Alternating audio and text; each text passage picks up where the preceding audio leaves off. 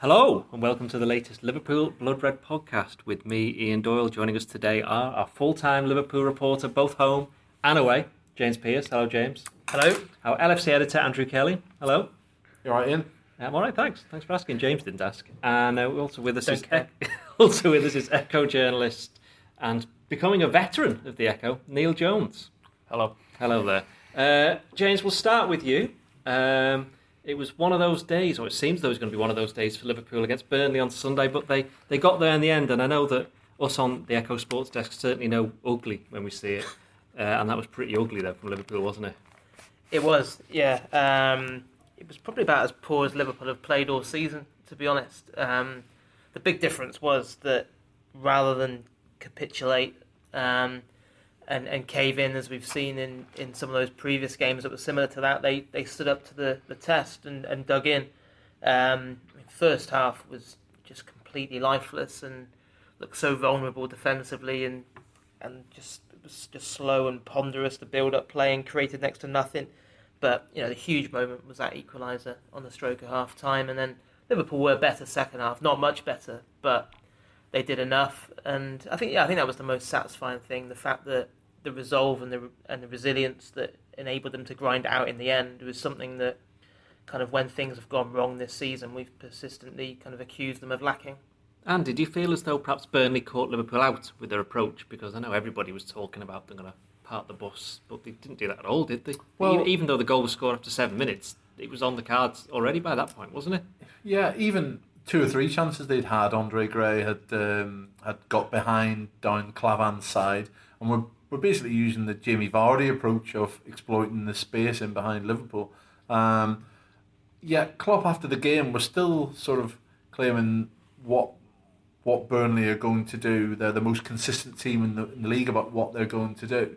Well, if they are, and I don't know if they are or not, but certainly it still seemed to take Liverpool by surprise. There seemed to be an indication that they'll let us have the ball and we're going to have to break down 2 lines of 4. Well, that became a little bit more of an issue when they went ahead, as you'd expect. But, they had the 2 front men in Gray and Barnes, and that they were ruffling both centre halves up quite well, and then Gray's pace was unsettling down their right and the Liverpool left, and they had a couple of good chances before the goal. Lovely goal, by the way. You've got to say that the pass from the right back Loughton was superb, and a bit of a telescopic leg from Barnes, and Mignolet's got no chance. And there are a couple of occasions where they could perhaps have gone 2 up, and that might have put a different complexion on things. Neil, are we really bothered about the performance? It's mid-March. Is it all about results now, or should we be a little bit concerned with the way Liverpool played? Bit of both. It is all about results in the general sense, and if you keep winning, then no one will care. I find it a little bit amusing that all season Liverpool have been asked to play ugly and win ugly games, and then when they do, there's question marks over Coutinho's form and Can's form and the centre halves and this and that. Really, I think Liverpool got a little bit of luck yesterday, which maybe sometimes they haven't always had. You think the first goal can go anywhere, can't it? Drops to Wijnaldum. He does actually. I think he reacts really well to finish it, because I think a lot of people just slash straight away. He sort of waits and takes the time. Second goal, I think they get a bit of luck, because I don't think that beats David De Gea or Thibaut Courtois or Hugo Lloris. I think one of them gets a tip onto it. Maybe it's the inside of the post and comes out, something like that. So you take the luck. Liverpool have had, how many games have they won like that? Swansea was a bit ugly, wasn't it? First half especially, but they were quite good second half against Swansea.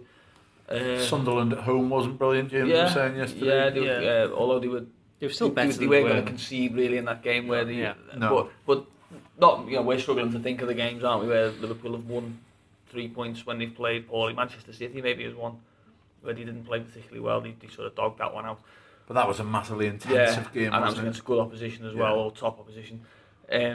So I think you have to take it. You can look at the problems and say, yeah, they won't get away with it maybe against a better side, but for now they have, and take the 3 points and enjoy it. I mean, James, it was only last week that we were talking about there's no other team in the top, the top 6 or 7 that have to be playing well as a team to get a result. I mean, I did the player ratings, and maybe looking back at it, 1 or 2 were a bit low, but overall most of them were getting 5s and 6s. Normally when you have players rating like that for Liverpool, that suggests that they've lost. But this was different, wasn't it? It was, yeah. I mean, you're right. I was scratching my head afterwards trying to think of who to give man of the match to, and I gave it to Sadio Mane, mainly because I thought in the first half when Liverpool were absolutely atrocious that he was the one that looked likely to make something happen, and any little bright sparks they were came down his side. But I think you gave top marks to Mignolet, didn't you? And I wouldn't. You could make a strong case for that because I thought, even Mignolet, it wasn't as if he had a load of saves to make, but what he did have to do, which he did really well, was dealing with that aerial bombardment, and especially because that's been an area of his game where previously he's taken a lot of stick for. He commanded his penalty box really well. Released pressure by punching intelligently. Really positive and bold the way he was coming for things. Got clattered a couple of times as well. It wasn't great, was it? You could spend all week picking holes in that performance because there was that much wrong, but the only thing that really mattered was the fact that Liverpool got the job done, got the win, and it's a huge result in terms of the context of what they're trying to achieve this season with the top four. Now it's time to give Andy his Emre Can moment. I mean, we did the podcast last week. And you made a point about Emre Can and shooting from outside the box, didn't you? In fact, it wasn't just about Can, was it? Well, we were talking about Can at the time and the fact that he needed to add that to his game and improve that element of his game, especially against sides that are sitting that bit deeper when Liverpool are on the attack. And we suggested that he had that in his game and he could deliver it. Jonesy pointed out that Liverpool's last goal from outside the area was Emre Can at Bournemouth, and sure enough, just after we mentioned the fact he needs to bring it more to his game, he's obviously a blood red fan because pops up with one from 25 yards. So good old Emre, and but on a serious matter, that is a big part of his game that he needs to keep developing, and he needs to be able to pop up with. He should be getting 5 to 10 goals a season. Where is he now? 4 he's on. 4 he's on. You'd like to see him be closer to 10 than 5, and he has that ability. We've seen him shoot well before, and Jonesy thinks a top class keeper might have saved that. I think it surprised Heaton and might have surprised some other. I think it was surprised because it kind of curled a little bit, didn't it? I think he curled a little bit and it as also well. seemed to pick up. Yeah. It was faster than he thought coming at him because it had been raining on the zippy turf. Yeah, a little bit of Greasy the top. drizzle. Yeah. But Difficult for goalkeepers. But I mean, take nothing away from Can. It came from Yeah. nothing. It was a short pass from Origi. I don't know if the stats guys make that an Origi assist, but if it is, it was a very space. cheap Yeah. one. Who's the guy? He'll He'll tell you the guy who got the assist to Maradona. Hector Enrique. He's always the great quiz question. What's he famous for? The most famous assist ever was the pass for Maradona when he scored that goal against England. We're Lost on a about plate half for the him. team. Yeah, On a plate. But he gets the winner, Can. But then, if you listen to Klopp afterwards, he was keen to say he put him at fault for the Burnley goal. Said he should have been more active in closing down the player. I was watching the replay last night, and He had a lot of ground to He had cover a up, lot didn't he? of ground to get. Now Yeah. I think Klopp's point is that he shouldn't have been That where far he away. was Yeah, that far absolutely. away in the Yeah. first place. His point was that Can was challenging for too many balls himself, and when he went in, that was leaving them without protection on the second balls. I think his view was that Can should have sort of taken a more circumspect approach and let other people go into challenge for those It was balls. very easy, wasn't it, as well? Because I watched it last night as well, and I think Origi's got the centre half, he's on the ball, Keane is it, and then Coutinho just goes and doubles up, and Lowton just sort of moves 5 yards, doesn't he, and takes a pass in with 10, 15 yards of space, and it just seemed a little bit sort of schoolboyish. It was a bit like, It's rare for Liverpool to not have any pressure on the ball like that. He was able to look up, curl a lovely pass, take it was a nothing away great from pass. that, and it's a good finish as well. You question Klein's position at the back post. You could probably question Clavan's angle on it a little bit at the front on the front side. He also of hit it a bit early though. The cross wasn't it? The cross was quite early. You could I have think gone. they'd He probably could have expect gone. a high ball. Exactly. Now, Could I have gone on a wouldn't bit. expect they'd expect a curled ball in low. And it came after it was a good minute of nice football from Burnley in the lead up to it actually, and fair play to them. It was it was a very good goal. Now, Neil, me and you spend nearly every day talking about Emre Can. What a life you have. Sometimes he rings me at home. It does feel like it, to be fair. But, you know, as Andy said, you know, he comes up with the goal. Jurgen Klopp mentioned afterwards that he'd been, I think James, you may have written this already in the past or mentioned it, that he's been struggling with a calf injury for a few months. I mean, could that contribute to his iffy form since the turn of the year? I know he's been a lot better over the last couple of weeks. No, but if it's true, it certainly would, and you can maybe wonder whether Philip Coutinho might be carrying something not dissimilar, given the way his form has not taken off, shall we say, since he returned from that foot injury or ankle injury. Can, Andy and myself spoke to the German reporter today for another podcast, which we won't discuss here. But he was talking about Can's role and sort of saying that he does 2 or 3 things in a game that leave an impression in terms of, i.e., like a shot from 25 yards or a pass with the outside of his foot or a bit where he holds off four players and spins on the ball. But then he also leaves 4 or 5 impressions of a game where you think, what was he doing? You know, sometimes in the same move he can do it. I remember one at Old Trafford he did in the Europa League where he just shrugged off someone. I think it might have been Valencia. He just shrugged them off and just like turned and he thought, oh, what a player Emre Can is. And he just hammered a 60-yard pass straight into the Alex Ferguson stand. You thought, oh Emre, you know, why have you done that? And I think the point Jörg was making earlier was that he's 23, and I think people sometimes do forget that he is 23, and 23-year-old players aren't necessarily the most polished and consistent, especially in midfield. I was going to say, Everton have got 2 23-year-olds, haven't they? Ross Barkley and Romelu Lukaku, and if you look at those two, Ross Barkley's still somebody who they get the similar exactly right. And what Jörg Jakob from Kick, who's in the podcast, which you can hear on Anfield Extra, to there he is. Well done. And really, it's fascinating stuff on loads of aspects of Liverpool and Germany, and we spoke to him about Can and Matip and Karius and Klopp and some of the young players perhaps that in Germany coming through. But his line on Can was particularly interesting in terms of, he used the same phrase that Klopp sometimes uses in terms of it's too much to carry in his rucksack, and it loses a bit in translation. But essentially, he's saying that being labelled the next Gerrard has been too much for Emre Can's rucksack, and that he said that it was you know who the first person was to call him the new Steven Gerrard, don't you? It was Haman. Dima Haman. I thought you were going to say it was Andy. No, it wasn't. he's pointing at me.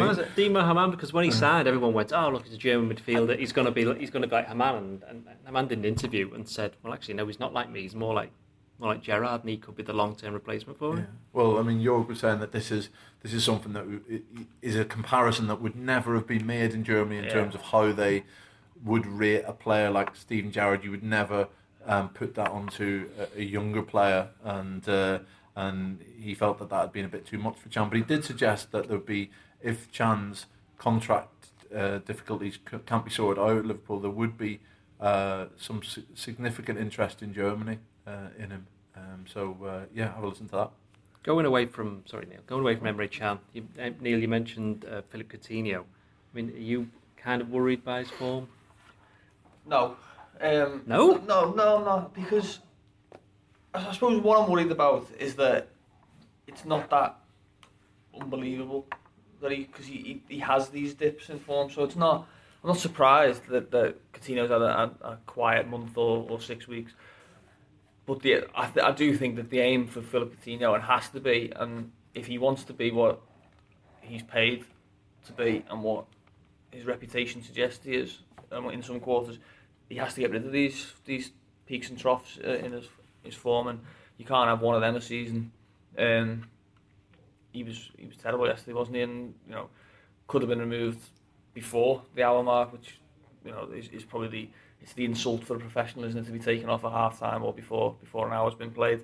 And I think you saw Ben Woodburn come on and do more in the half hour than the main man had managed in the first hour. When you think about it, in PSC, a 17-year-old, because we were when Woodburn came to get off the bench, you and I were saying, who's he going to take here? And we both suggested that he's going to have to take Coutinho probably, and it was almost astonishing to say it because it's a 17-year-old kid, and replacing a Brazilian international who pretty much. I mean, Ian, I always think is a generous soul on the ratings, and trotted out the 3 on a Liverpool win. And I think he was Ian absolutely has no soul. and I think he was right too. But it is in the cool light of day, it was a pretty astonishing move from Klopp, but the right one. Yeah, definitely. Especially when you think, especially in a game like that when the team is playing badly, and Coutinho, even when he's having bad days, you think look at him and think he only just needs to click for 10 seconds of the quality that he's got, and he could still win this game for Liverpool. But I think he was that off the pace throughout yesterday that Klopp, fair play to him, thought I've got no choice here, but I need to make a change because he's giving us absolutely nothing. And I think it has to be a concern that it's taken him so long. I don't think he hasn't been awful since he's come back from injury. I thought he did all right in spells against Arsenal. Well, it was basically when Liverpool have played well, he's looked all right in pockets without looking anything like the player he was in the first 3 months of the season. But yeah, it is alarming that he's still delivering performances like yesterday. When was he back fit? It's over 2 months now, isn't it? For a substitution, United, wasn't it? Yeah. For a substitution, he ran faster to get off. Well, the even pitch it than was he did at any interesting. I was point during his actual. when we were discussing who was coming off, and I said it was either going to be Coutinho, you think, or possibly Origi, because Origi hadn't really contributed much either. And cause I think Coutinho was taking a corner at the time, and you could see obviously Woodburn was getting ready, and he was kind of looking along, and you almost thought, does he want to be taken off it? Because is he having one of them days where you just think, put me out of my misery because everything I'm touching is going badly wrong, especially his corners. Yeah, I mean, my big problem with Coutinho, he obviously had a very good first bit of the season, but my view, I think I probably expressed it on this pod at some stage, is that he still needed to take another step forward to get into that bracket of absolute, I don't like to use the phrase, but top players. Yeah.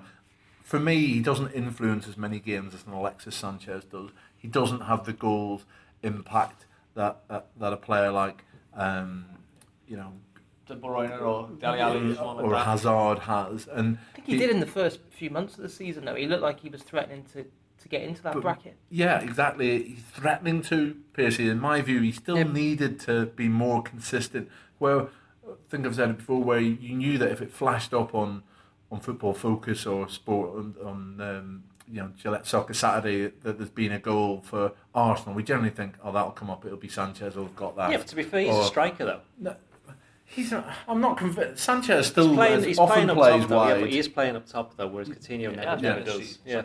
There is a difference, but I still think Coutinho is a player you would say is just as skillful as Sanchez, but doesn't quite produce the same level of goals and assists as those type of players we're talking about. And I felt he was in a position where he could take that step forward into that league, but actually because of his injury and since he's come back, he's actually gone the other way. And right now we take him getting back to where he was and where he, because people were talking to him not that long ago, people were talking about him, how we'd be lucky to hold on to him if Barcelona came in for him. I mean, one thing he's guaranteed is that he's stopping here for the summer.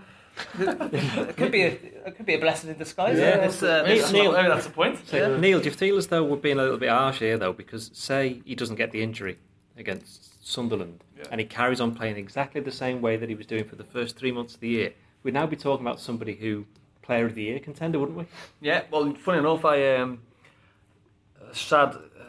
Me and you spend a lot of time talking about Emre Can, but the rest of my life involves... There is no rest of your life. There was a little bit yesterday, and it involved me actually reading the World Soccer Magazine, which has the Team of the Year, which is voted for by the various media outlets in the top 5 there's like one leagues. magazine, isn't there? Yeah, and they have the number of times they've been voted into the 11 this year. That's just quite interesting. Usual names: Messi, people like that, Lewandowski. But Coutinho is in the top 4 midfielders for this season. He's had 9 votes, and which when you bear in mind that they're not in Europe, they're not in the most of the other players are like Champions League players. And bear in mind that they've all come before November. Yeah. So that suggests that he did have maybe we forgot how good he was at the start of the season, or maybe just you have to accept that with non-elite players, and I don't think Coutinho is elite. I don't think he ever will be elite, personally. I think he'll ever be the best in his position. I don't think he'll ever be a Barcelona star. If he went there, I think he'd be a functioning player rather than a leader of a Barcelona team. Maybe you just have to accept that attacking midfield players aren't always on the top of the game, and sometimes when they're not, they look worse than other players do. Now, Andy, Ben Woodburn, as you mentioned, came on for Coutinho, and you've done a piece today looking at the bench and saying that perhaps Mike Gordon, who was there, should look at that, and that should act as a warning for him to, basically get busy in the summer. I mean, an absolutely startling message from the team sheet yesterday, and when we looked at it when it came out an hour before the game, I mean, you probably could have worked out potentially who might be on there, but there was an extraordinary lack of options for a team that's chasing Champions League football. In terms of the outfield players, he had 4 teenagers. Joe Gomez, who's a defender, as everyone knows, 19, coming back from injury. Harry Wilson, who's 19, has precisely, I think, 25 minutes of first-team football. Ben Woodburn, who had, 25 minutes of Premier League football before yesterday. Trent Alexander-Arnold, everyone knows I love Trent. See him as being, a massive part of Liverpool's first team going forward. But ultimately, he's had 9 first team appearances for Liverpool, and is a right back at this stage in his career. Potentially could go to midfield. So you've got, in terms of options, he had the one he took, Ben Woodburn, 17-year-old, full of potential. Liverpool's youngest ever scorer, we know that. Putting a cracking cross when he came on. I'd still like to see him do a little bit more and have more confidence in himself when he comes on. I feel like he's always, and it's natural why he would do this. You're keen to take an easy pass when it's available. But and then you had Lucas. Well, that's a defensive option, as we know, which he took late on to shore it up. Yeah. And he he led the charge, didn't he, at one point? Yes, he did. I can tell you, he had Christian Walsh out of his seat as he went through there. We put him back in it. Yeah. And obviously Alberto Moreno, who generally in his time at Liverpool has done nothing to suggest he's quite good enough for the club. But loves an animal tattoo. He does, yeah. Exactly. So, that's the message to Mike Gordon. This squad isn't deep enough and needs strengthening. And okay, there were injuries yesterday. Firmino, Sturridge, Henderson, Ings out, Lovren out. But that's what a squad's for. And what Liverpool had to bring in was a bench of massive potential. But it's unfair to expect them to be able to influence games the way that Liverpool would have potentially been asking them to. Now, talking of strengthening, there was a player in the Burnley team, Michael Keane at centre-back, who, I thought he did quite well. Certainly did well against Origi. Somebody who I know went to the game said he's probably got a sore head in the morning because he headed the ball that many times just to get it away. Is he somebody who perhaps Liverpool should be looking at? Because that probably been the first time that an awful lot of Liverpool fans would have seen the name mentioned. They might have seen him on television. That's the first time that I've actually seen him play, and first chance to gauge their impression of him. Yeah, I thought he was very good, very dominant in the air. But I know Origi was involved in both goals, but he didn't really influence the game outside of those 2 moments. I know that sounds stupid when you've been involved in 2 goals, but he didn't hold the ball up. He didn't take the pressure off. There was one big moment late on when I think it was with Keane actually, when he was out muscled on halfway when Liverpool under the cosh a little bit, and they just needed him to just hold the ball up. And Klopp was on the touchline telling him to jump. Yeah, he was just standing still, wasn't he? Yeah, he just didn't provide that focal point that Liverpool needed. But I think part of that, because Keane played very well. I mean, he's a big, strong lad, isn't he? When you think you've kind of accused Liverpool's back line of being a bit too soft and lacking physicality at times this season, he'd certainly tick those boxes. The only issue would be, I still think it would be a bit of a leap into the unknown, because making that leap from Burnley to Liverpool, again, you're buying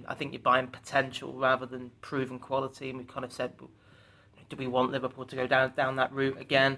or especially if Liverpool are in the Champions League, would he be able to handle that kind of step up in class? We say that, but he did start out with Manchester United, didn't he? And you would have presumably none of the centre backs would leave, so you'd have the experience of Matip, Lovren, and Klavan, and so he'd become the fourth, and you've still got Joe Gomez as well on top of that. Yeah, but you look. I mean, James is right. You're looking at £25 million.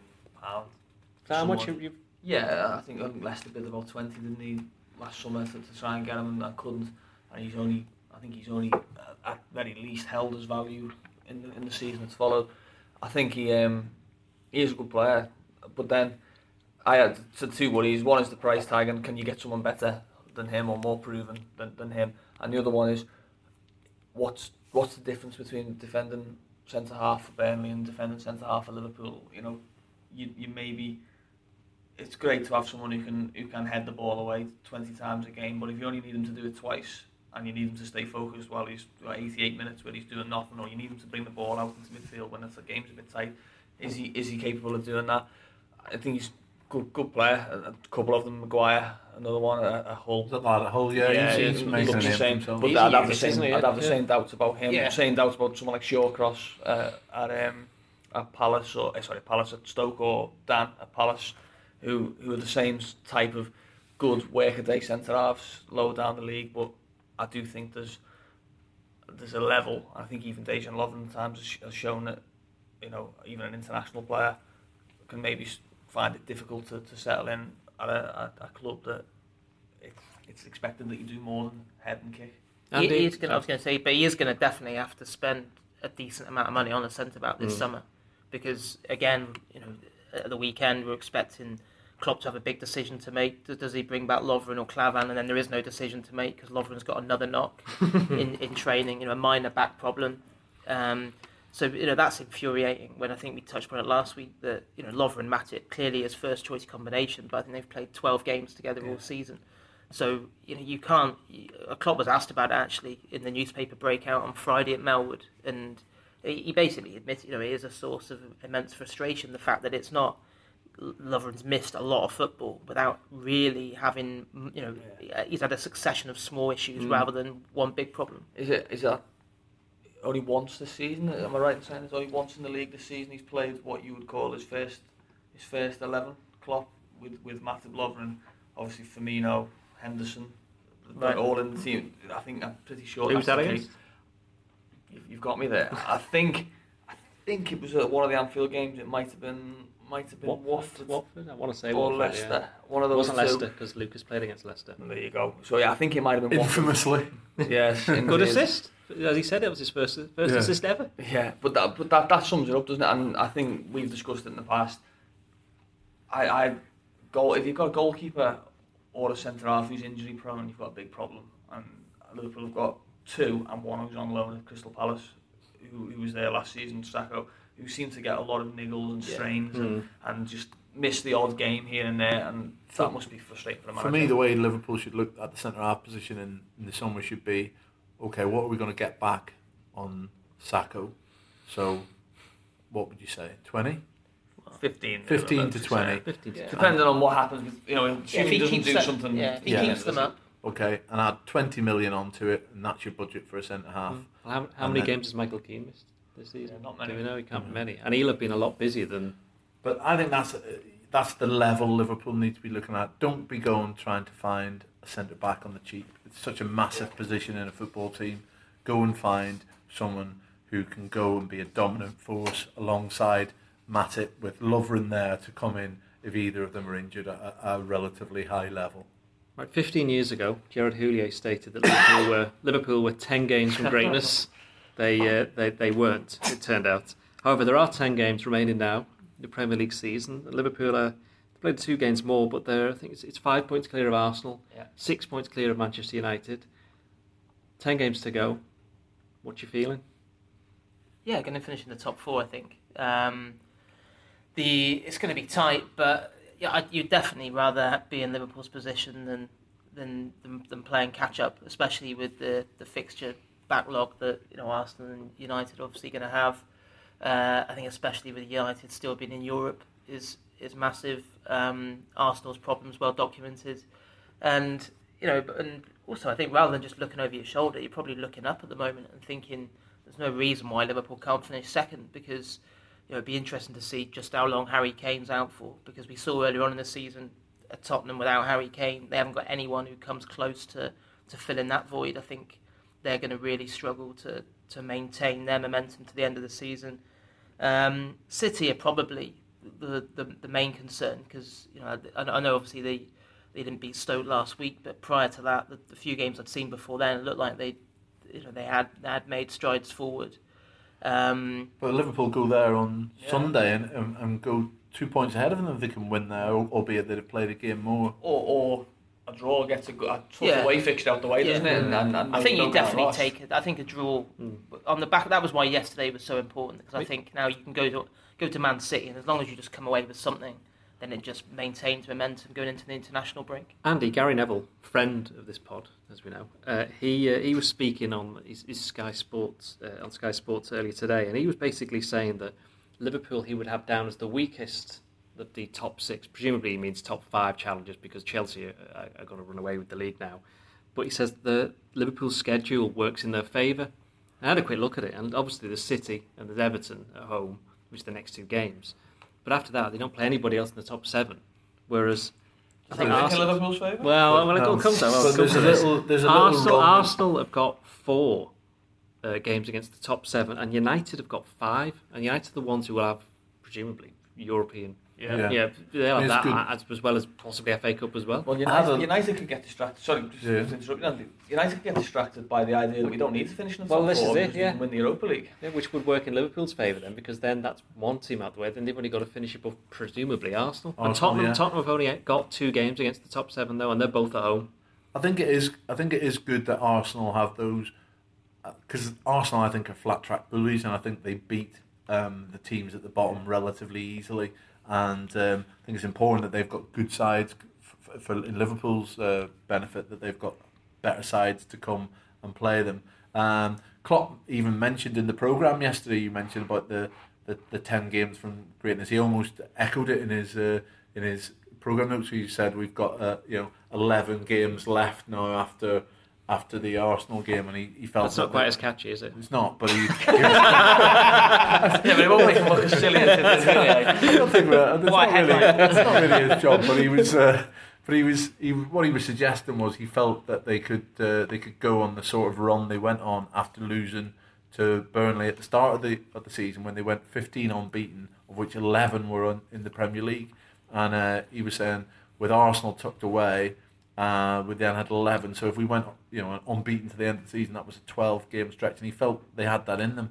The stretch that looks to me the most difficult for Liverpool is 3 games in April that I was just looking at last night, where they play Stoke, West Brom, and then away, and Crystal Palace at home. Now those are 3 sides which I did my talk about today, looking at the fact that Liverpool may well need to win ugly again before the end of the season, and those are 3 games which I suspect won't be for the purist. Away at West Brom, the Pulis, they will be, and away at Stoke. Crystal Palace at Anfield could be a bit different, but you suspect that's going to be an Allardyce team. Last time Liverpool beat Crystal Palace at Anfield was like 1972 or something. Yeah, well, they'll be scrapping for their life at that stage, and you always suspect that Allardyce will get them out. You just hope that they're not. The points that they'll need aren't going to be gathered anywhere. I mean, the point Ross we're making is that, I mean, I don't know about you, but I fully expect Liverpool to lose possibly 1, maybe another 2 games this season. But with all of these teams, like a bit of a positive slant. They could win the other 8, right? But the point is that because there's so many games between the teams at the top, they can't all win them. If you give me 8 wins and 2 losses, exactly, I'll bite your hand off. Well, that'd be enough. Absolutely. The encouragement as well is that despite what we said last week, Liverpool were playing the worst out of the top 6 contenders, but then Manchester United dropped points with Bournemouth, where coupon bust there. Manchester City dropped points with Stoke. It genuinely, there's nobody that I would say is going to win 9 of the last 11 in that, other than Chelsea perhaps. I can't see anyone else. As James said, City are the ones who should have the best chance of doing it, but if they can be held at home by Stoke, while the rest of the world enjoying Barcelona against Paris Saint-Germain. I genuinely wouldn't be surprised if the City players had said, "Do you want to we'll call it a 0-0 and we'll go and watch it as well." Yeah. Right, I think that should do us for this podcast. Me and Neil are off to talk about Emre Can. Yes. Cheerio. Goodbye.